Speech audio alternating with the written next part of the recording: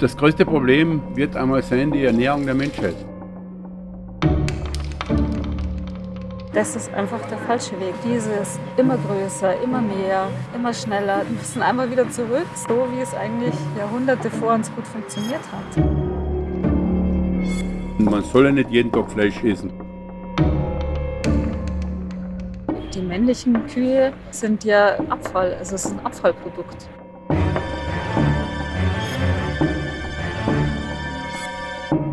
Das ist der Podcast Weißes Gold. Wir sind Hillary. Wir beide sind Kinder der 80er und groß geworden mit Bildern davon, wie sich Milch aus einer gläsernen Karaffe über Haselnüsse ergießt. Und damit, dass das tägliche Glas Milch unseren Knochen hilft. Und jetzt, 2024, ist Milchkonsum verpönt. InfluencerInnen warnen vor dem Verzehr, Menschen kleben sich auf den Straßen fest und traditionelle Familienbetriebe gehen insolvent. Und wir? Wir machen uns auf die Suche. Wer hat das Image der Milch getötet?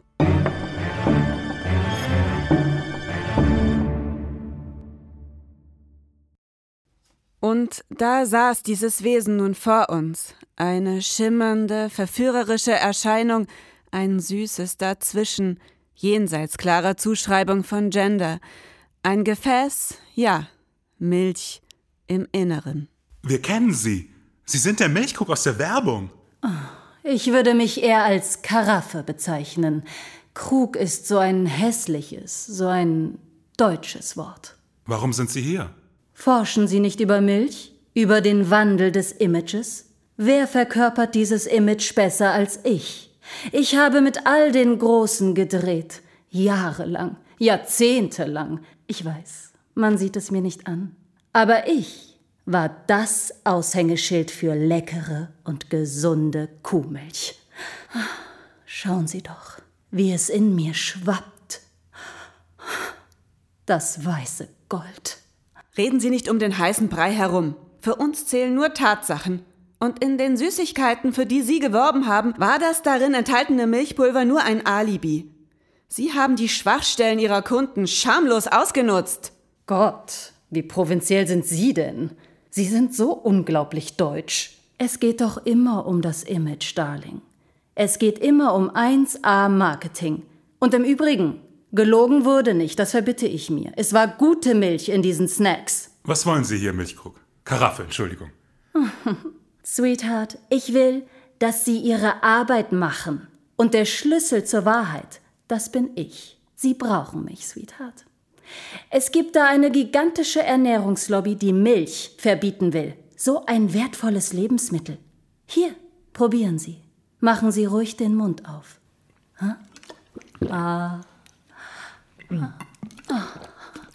Nein, danke. Ich versuche derzeit auf Milchprodukte zu verzichten. Die Fakten, die mich zu dieser logisch konsequenten Entscheidung geführt haben, sind eindeutig. Ich lebe zwar noch nicht ganz vegan, aber je weniger tierische Lebensmittel wir konsumieren, umso besser für die Menschheit und den Planeten. Ach herrje, Darling. Eine so schöne junge Frau und schon so verblendet. Wer hat Ihnen bloß diese Ideen in den Kopf gesetzt, Sie Dummerchen? Als ob Sie als Konsument irgendetwas bewirken könnten. Ich sehe keinen validen Grund, warum ich mich vor Ihnen rechtfertigen müsste. Es erscheint mir plausibel, dass Sie das als Milchkrug... Karaffe. Als Milchkaraffe anders sehen. Dennoch geht der Konsum tierischer Milch glücklicherweise jedes Jahr runter, weil eine große Anzahl Menschen derzeit berechtigte Sorgen hat. 3% der Treibhausgase werden durch die Milchproduktion verursacht. Das ist durchaus ein Faktor, auch wenn es nicht nach so viel klingt. Lies in the skies. Das sind so schlimme Lügen, die Sie da verbreiten. Ich bin so enttäuscht. Traurig. Milch ist ein wahrer Alleskönner. Und Sie machen sie so schlecht. Gehen Sie doch mal auf eine Alm. Schauen Sie sich die glücklichen Kühe an. Das zeigen Ihnen diese Woken-Influencer nicht. Die wittern auch nur das große Geld hinter ihrer Masche. Auch die wissen, was gutes Marketing alles leisten kann und verdienen daran, andere zu diskreditieren. Bei mir kommen keine Aufträge mehr rein, aber die machen sich die Taschen voll. Und so schwarz-weiß, wie Sie es darstellen, ist es ja auch nicht. Im richtigen Maße ist die Milchgewinnung Teil eines in sich geschlossenen Kreislaufes, bei dem die Kuh eben eine sehr gute Klimabilanz hat. Insbesondere, wenn man die daraus resultierende Fleischproduktion mit einbezieht. Ich möchte, dass Sie Ihre Ermittlungen mit mehr Präzision aufnehmen und endlich herausfinden, wer das gute Image der Milch getötet hat. Dann war der Krug so plötzlich verschwunden, wie er gekommen war. Der Duft von süßer Milch schwebte noch in der Luft. Anna und ich schauten erst auf die Tür, dann auf die Uhr und sortierten unsere Gedanken. Was war hier eben geschehen? Glauben Sie das, Herr Kollege? Dass keine Aufträge mehr reinkommen? Ja klar. Nein, ich meine das mit dieser linksgrünen InfluencerInnen-Verschwörung. Nee, du? Die Beweislage für ein derartiges Konstrukt ist derzeit zu dünn. Angesichts unseres aktuellen Kenntnisstandes müssen wir jedoch alle Indizien unvoreingenommen bewerten, bevor wir geäußerte Behauptungen als invalide verifizieren. Und mit einem hat die Karaffe objektiv betrachtet recht. Kuhmilch ist tatsächlich ein sehr, sehr wertvolles Lebensmittel. Das ist ein Fakt, der nicht von der Hand zu weisen ist. Sie hat über Jahrhunderte hinweg das Überleben der Spezies Mensch gesichert. Insbesondere wenn das Wetter oder andere natürliche Umstände dazu führten, dass es wenig pflanzliche Nahrung gab, dann konnten die Menschen auf tierische Produkte wie Milch zugreifen. Ich verstehe total, was du meinst. Ich meine, wir können den Tieren echt dankbar sein. Sie vollbrachten und vollbringen. Eine wahre Zaubershow. Wenn du mich fragst, liebe Frau Kollegin, dann ist das Magic. Ich halte nichts von der Mystifizierung von einfachen, wissenschaftlich erklärbaren, biologischen Vorgängen. Aber bitte, Herr Kollege, wenn Sie so wollen, Kühe erbringen wirklich eine erstaunliche Leistung für uns Homo sapiens. Das Gras, das wir erwiesenermaßen als Nahrungsquelle nicht verwerten können, wird durch den Konsum der Kuh zu einem uns nutzbaren und ergiebigen, nährstoffreichen Lebensmittel umgewandelt. It is magic, isn't it? Die Menschen, die Nutztiere hielten und Milch konsumierten, hatten einen evolutionären Vorteil gegenüber den Gruppen, die keine Nutztiere hielten. Dies hat unsere Expertin Frau Thalmeier auch so bestätigt. An die erinnere ich mich, die war in der ersten Folge.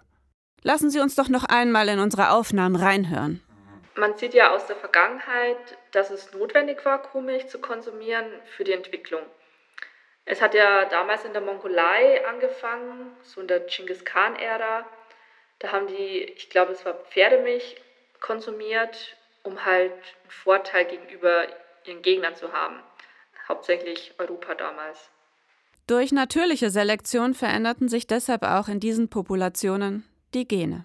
Jeder, der Milch trinkt, ist eigentlich auch ein Mutant. Das ist eine ganz witzige Aussage, wenn man das so hört, dass wenn man Milch verträgt, auch ein Mutant ist. Und wenn wir jetzt von normal sprechen, ist es ja so, dass der Mensch nach ein paar Monaten nach der Geburt Laktose nicht mehr abbauen kann. Dann kommt es eben zu diesen ganzen Beschwerden, die die laktoseintoleranten Personen haben. Wir sind also alle indirekte Nachfahren von Genghis Khan? Ja, Geil. Zumindest die Mutanten unter uns. Aber warte mal, die Erkenntnis sagt doch jetzt gar nichts darüber aus, ob Milch grundsätzlich gesund ist. Schließlich bevölkern diese Mutant Ninja Milk Drinker heute vor allem Nordamerika und Europa, oder? Ja, das ist richtig. Etwa 65% der Menschen auf der Welt bilden nach dem Säuglingsalter nach wie vor keine Laktase mehr und sind demnach laktoseintolerant. Aber du, das würde doch dafür sprechen, dass man heute Milch, wo wir optimierte Methoden für den Gemüseanbau haben, nicht mehr unbedingt für das Überleben der Menschheit brauchen. Und ich meine, heute, da können wir uns doch entscheiden, wie wir leben. Und ich frage mich, ob wir da wirklich noch Milch und Milchkühe brauchen. Weißt du, die Milch ist doch für die Kälblein da. Diese Schlussfolgerung erscheint mir nicht ganz zu Ende gedacht, Herr Kollege. Es ist fraglich, ob man mehr als 8 Milliarden Menschen allein mit Soja oder ähnlichen Alternativen ernähren kann. Derzeit ist es zum Beispiel einfach zu teuer für manche Bevölkerungsgruppen, komplett auf Ersatzprodukte auszuweichen. Außerdem fehlt es an genügend landwirtschaftlich nutzbaren Flächen für den Gemüseanbau. Nicht in allen geografischen Lagen kann ein Ackerfeld entstehen, weshalb dort in erster Linie das Vieh grast. Zudem, wir müssen der Frage nachgehen, ob die Umstellung auf eine rein pflanzliche Landwirtschaft letztlich nicht viel schädlicher für die Umwelt und das Klima wäre. Welche Konsequenzen hätte ein großflächiger Haferanbau für die Landwirtschaft? Von genmanipuliertem Gemüse und den Auswirkungen auf die Biodiversität ganz zu schweigen. Hey du, ich glaube, es geht einfach um die Haltung. Also um die Art und Weise, wie wir überhaupt mit anderen Lebewesen zusammenleben wollen und wie wir unser Zusammenleben auf diesem Planeten gestalten. Das wäre dann wohl der zweite Punkt, bei dem die Aussagen des Milchkruges eine Relevanz haben. Eine Kuh kann nämlich durchaus eine gute Klimabilanz haben, aber es kommt sehr darauf an, wie man sie hält. Wir sollten dahin gehen, wo Mensch und Tier wirklich unter einem Dach leben und uns selbst ein Bild davon machen. Die Spur führt auf die Alm. Die Spur führt auf die Alm.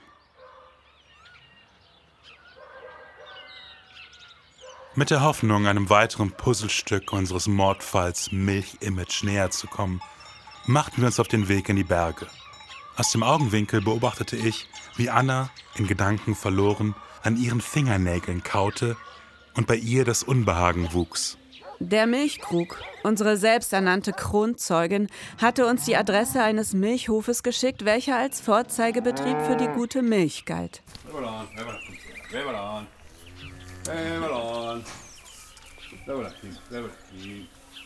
Wir standen auf dem regennassen, matschigen Abhang wie Schulkinder, die auf den Bus warteten. Wir schauten auf unsere Großstadtschuhe herunter, die Absätze meiner schwarzen Boots tief in den Boden gebohrt. Oben am Hang winkte uns ein Mann in Gummistiefeln zu. Unsicher stapften wir zu ihm hoch. Wir waren Fremde hier auf dem Land. Auf dem Land, wo eingeschworene Gemeinden Geheimnisse so gut bewahrten wie Austern ihre Perlen. Es wäre leichter für uns gewesen, das Rätsel der Mona Lisa zu knacken, als hier Antworten zu finden. Ich zog ein letztes Mal an meiner Benson, ließ sie zu Boden fallen, drückte sie mit dem Fußballen aus und zückte mein Aufnahmegerät. Zeuge?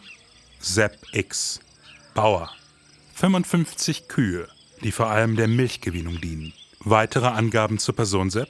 Ich bin 66 Jahre alt, ich bin in Pension, aber so gut es geht, tue ich noch mithelfen. Und meine Frau ist zurzeit die Betriebsführerin und der Sohn ist der Nachfolger, der den Betrieb weitermachen wird. Und in weiterer Folge hat er auch schon wieder 2 Kinder, wo die Nachfolge auch gesichert ist. Die ganze Familie, eingebunden in die Produktion. Ein Traditionsbetrieb, ein Leben, aufgebaut auf Milch. Sepp führte uns durch sein Reich, vorbei an den wiederkäuenden Tieren, die dunkel glänzenden Augen, wie ein Spiegel unserer Seele. Ich nahm einen tiefen Schluck aus dem Flachmann und hatte Mühe, den schnellen Schritten durch den Stall zu folgen. Ich bin zu alt für diese Scheiße. Da hinten hinaus ist das Schlafzimmer für die Kühe. Ja. Die haben da so Einzelboxen, die sind mit Stroh eingestreut. Die Liegeflächen, was man da sieht, die sind mit Stroh eingestreut. Und das ist einfach ein Wohlfühlmerkmal für die Kühe.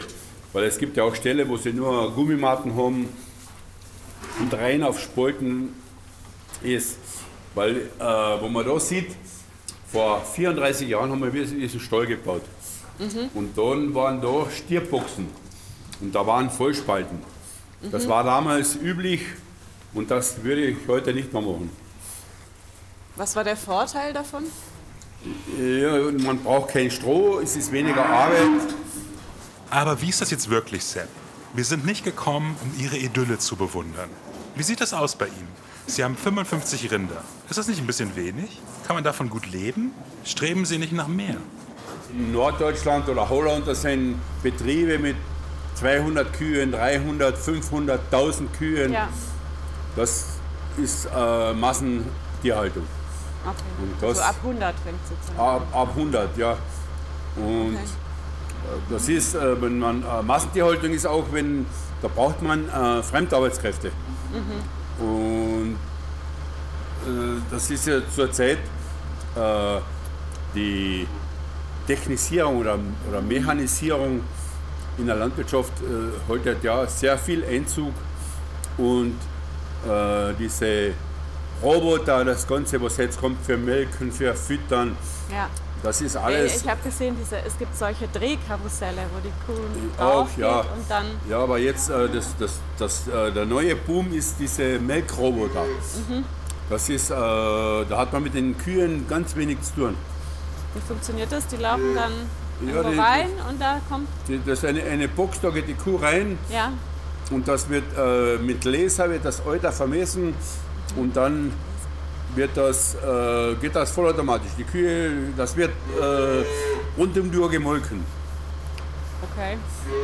Aber das also man muss da gar nicht mehr irgendwelche Zapfhahn an den Euter bringen? Nein, das braucht man nicht mehr, ja. Ah, ja. Bloß diese Technik kostet sehr viel Geld. Ja, okay. Und das lohnt sich dann erst, wenn man... Und das sage ich immer, die Technik und die Maschinen arbeiten für uns, aber wir für die Technik und für die Maschinen. Das ist ein Teufelskreis. Weil es gibt ein paar Betriebe auch in Kärnten, die 150, 200 Kühe haben, aber das geht nur über Fremdarbeitskräfte. Und von da ein Mitarbeiter kostet mit den Kosten 3.000 Euro im Monat. Da muss man schon wieder 10.000 Liter Milch mehr liefern, dass sich das rechnet. Ey, wissen Sie was? Halten Sie das Bild des idyllischen Familienbetriebs ruhig aufrecht. Von mir aus. Stefan. Ja, wer glaubt denn das, Anna? Tut mir leid. Ey. Milchbetrieb, das ist ein Job, 365 Tage, praktisch das ganze Jahr. Ja, kann ja die Kuh nicht mal Pause machen lassen. Das kann man nicht, ja. Das geht, wo man in der Familie oft einmal sich abtauschen kann, auch mal ein Wochenende oder ein paar Tage wegfahren. Ja. Das geht, wo man noch Kinder haben, die was weitermachen. Bis zu meinem 45. Lebensjahr, 50. Lebensjahr, da gab es keinen Urlaub. Die kleineren Betriebe, die hören sukzessive auf. Die Flächen von Betrieben, die aufhören, die werden von den Betrieben, die weitermachen, bewirtschaftet. Können Sie uns da Fakten nennen? Wie viele Milchbetriebe gibt es denn heute noch in der Region? Da waren früher 5000 Milchlieferanten, jetzt sind es bei 1800 oder 10.000 Milchlieferanten werden gewesen sein vor 30 Jahren. Und das hat sich immer mehr konzentriert. Die Milchmenge ist circa gleich geblieben, bloß die Betriebe sind einfach gewachsen. Ja. Aber Herr Sepp, rechnet sich das denn für Sie? Muss man nicht expandieren, um wettbewerbsfähig zu bleiben? Vor allem auf dem internationalen Markt. Wie halten Sie mit Neuseeland oder Irland Schritt? Was übersehen wir, Stefan? Irgendwas übersehen wir. Warum wollte der Krug, dass wir hierher kommen? Ist das ein Hinterhalt?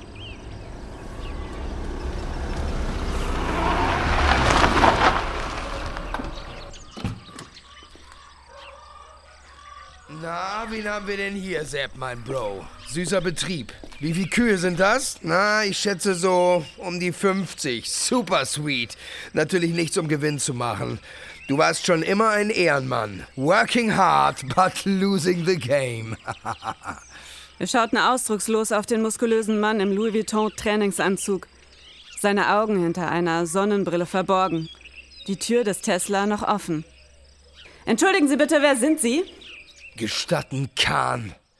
Genghis Khan. Der Eroberer war da.